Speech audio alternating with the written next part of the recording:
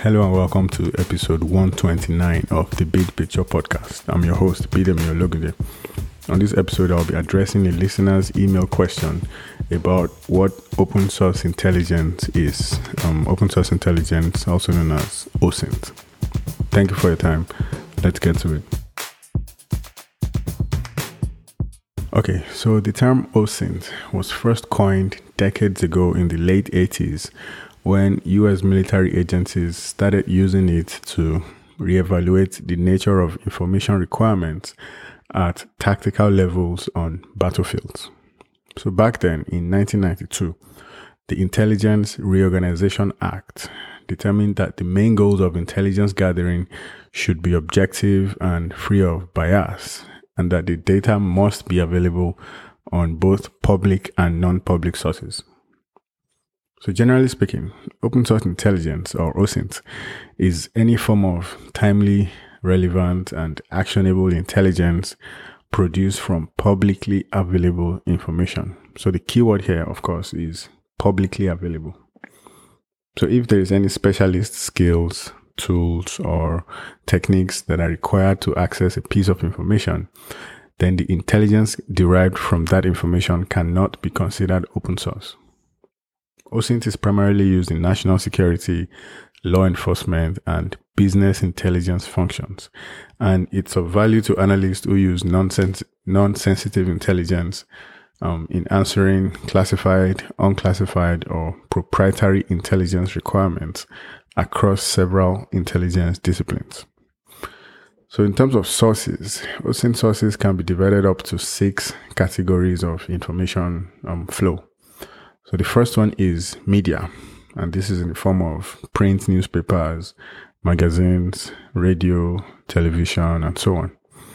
The next one is the internet, which we're all familiar with, and this could be in the form of online publications, blogs, discussion groups, and other online forums, citizen media, such as cell phone videos and user-created content.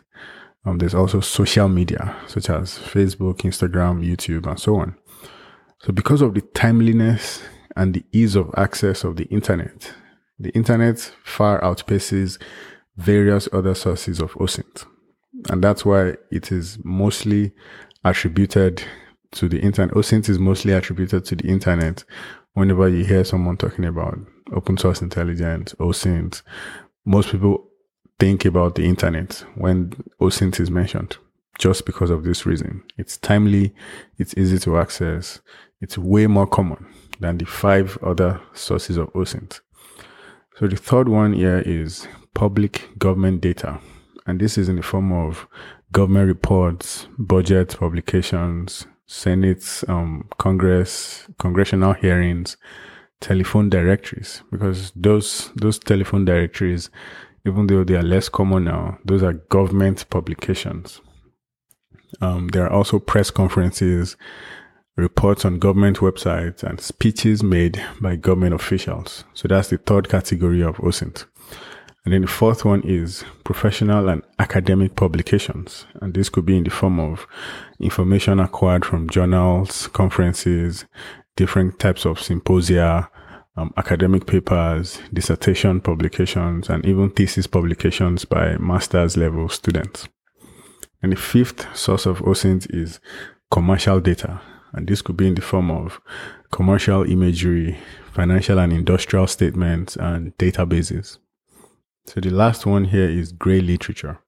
So gray literature is, as the name suggests, it's neither black nor white.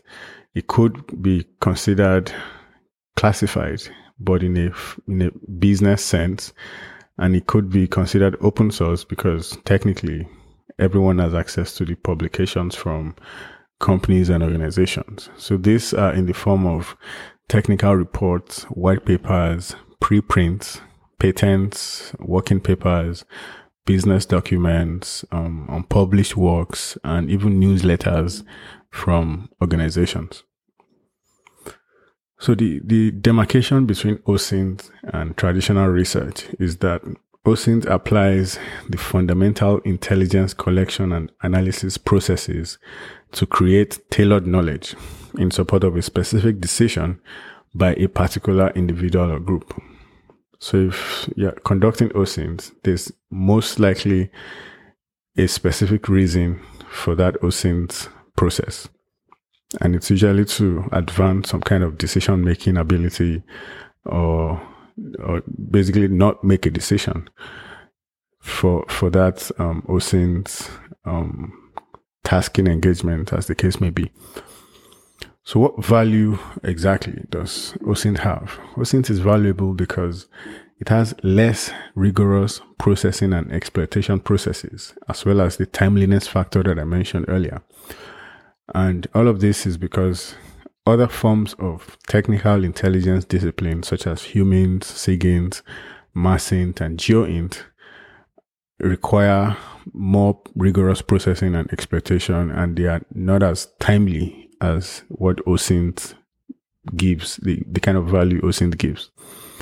And in addition, OSINT collects a valuable variety of opinions because it encompasses a wide range of sources. So I just described 6 sources of OSINT, and all 6 can actually produce information regarding any single topic. So I can have academic sources, government sources, internet sources, print media sources, all about one single topic, whatever the topic it is I'm trying to gather OSINT on.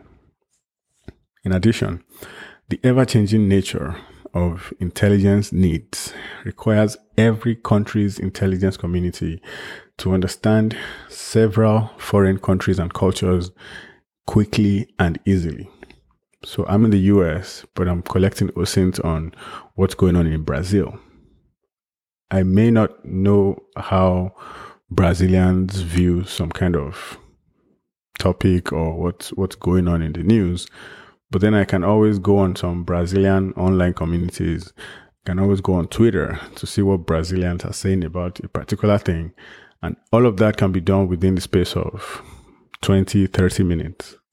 So it's timely, it's easy to access, and I can do that quickly and easily. So that's one of the advantages OSINT has.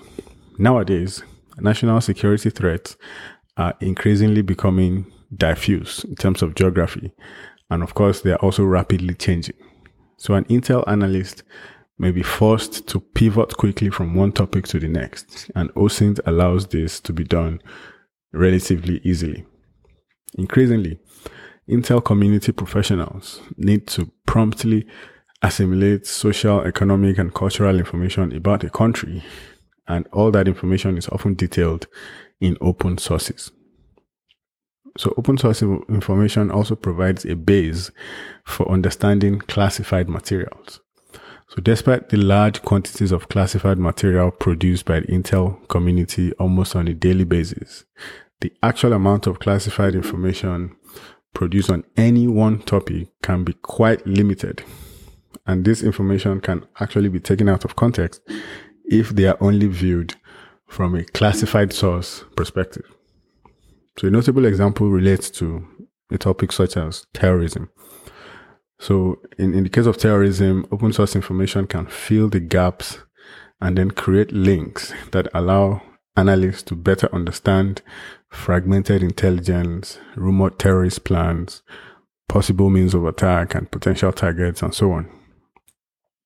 So open source materials can also protect sources and methods. Sometimes an intelligence judgment that is informed with sensitive, classified information can be defended on the basis of open source reporting. And this can be helpful when policymakers need to explain policy decisions or communicate with foreign officials without compromising their classified sources. So in terms of processes, as I mentioned earlier, OSINT is a highly diverse form of intelligence collection and analysis. In the US, it doesn't have its own agency, at least not yet, but then there are units scattered all over the Department of Defense and the Department of State. Most OSINT collectors need to take precautions while collecting information from the internet. And of course, we know this can be done using a VPN to anonymize their identity and then collect information more discreetly and securely. So this is where evaluating sources becomes essential to the overall OSINT collection and analysis process. An OSINT analyst needs intelligent evaluation to determine an actual process or even expose a false process that would affect predicting the future with some good amount of accuracy.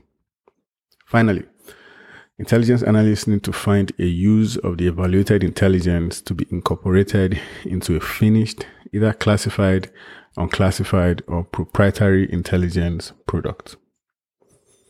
So information collection is generally a different problem from collection in other intelligence disciplines like I mentioned earlier. And in those cases, obtaining the raw information to be analyzed may be a significant difficulty, especially if it's to be obtained from non-cooperative targets.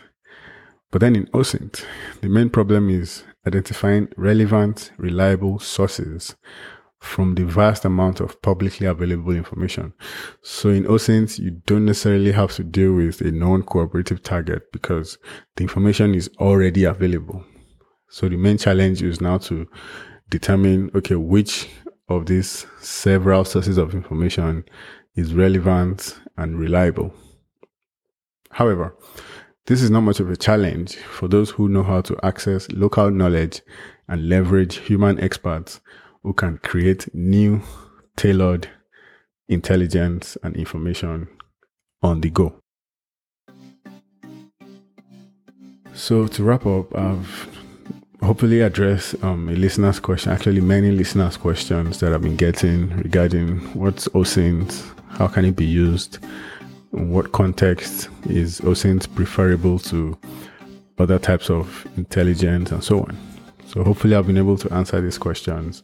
I talked about the source, the origin of the term OSINT. I talked about the value that OSINT brings. I talked about processes involved in open source intelligence collection and analysis. And as we all know, this is a topic where no one can cover the entire OSINT spectrum. It's the kind of thing where every day we get new sources of doing OSINT or new methods of doing OSINT and so on. So it's one of those things where you just have to approach it with an open mind. Depending on where you use OSINT, your own processes might be entirely different from how someone else uses OSINT.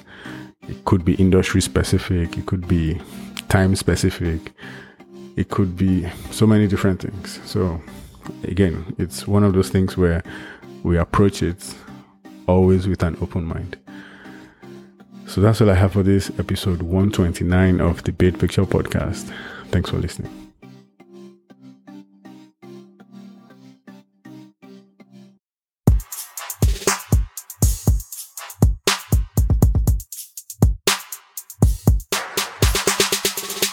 The Big Picture Podcast is produced by Sunshine Media in association with Alowonle Productions. Fact-checking by Zara Kuznetsova.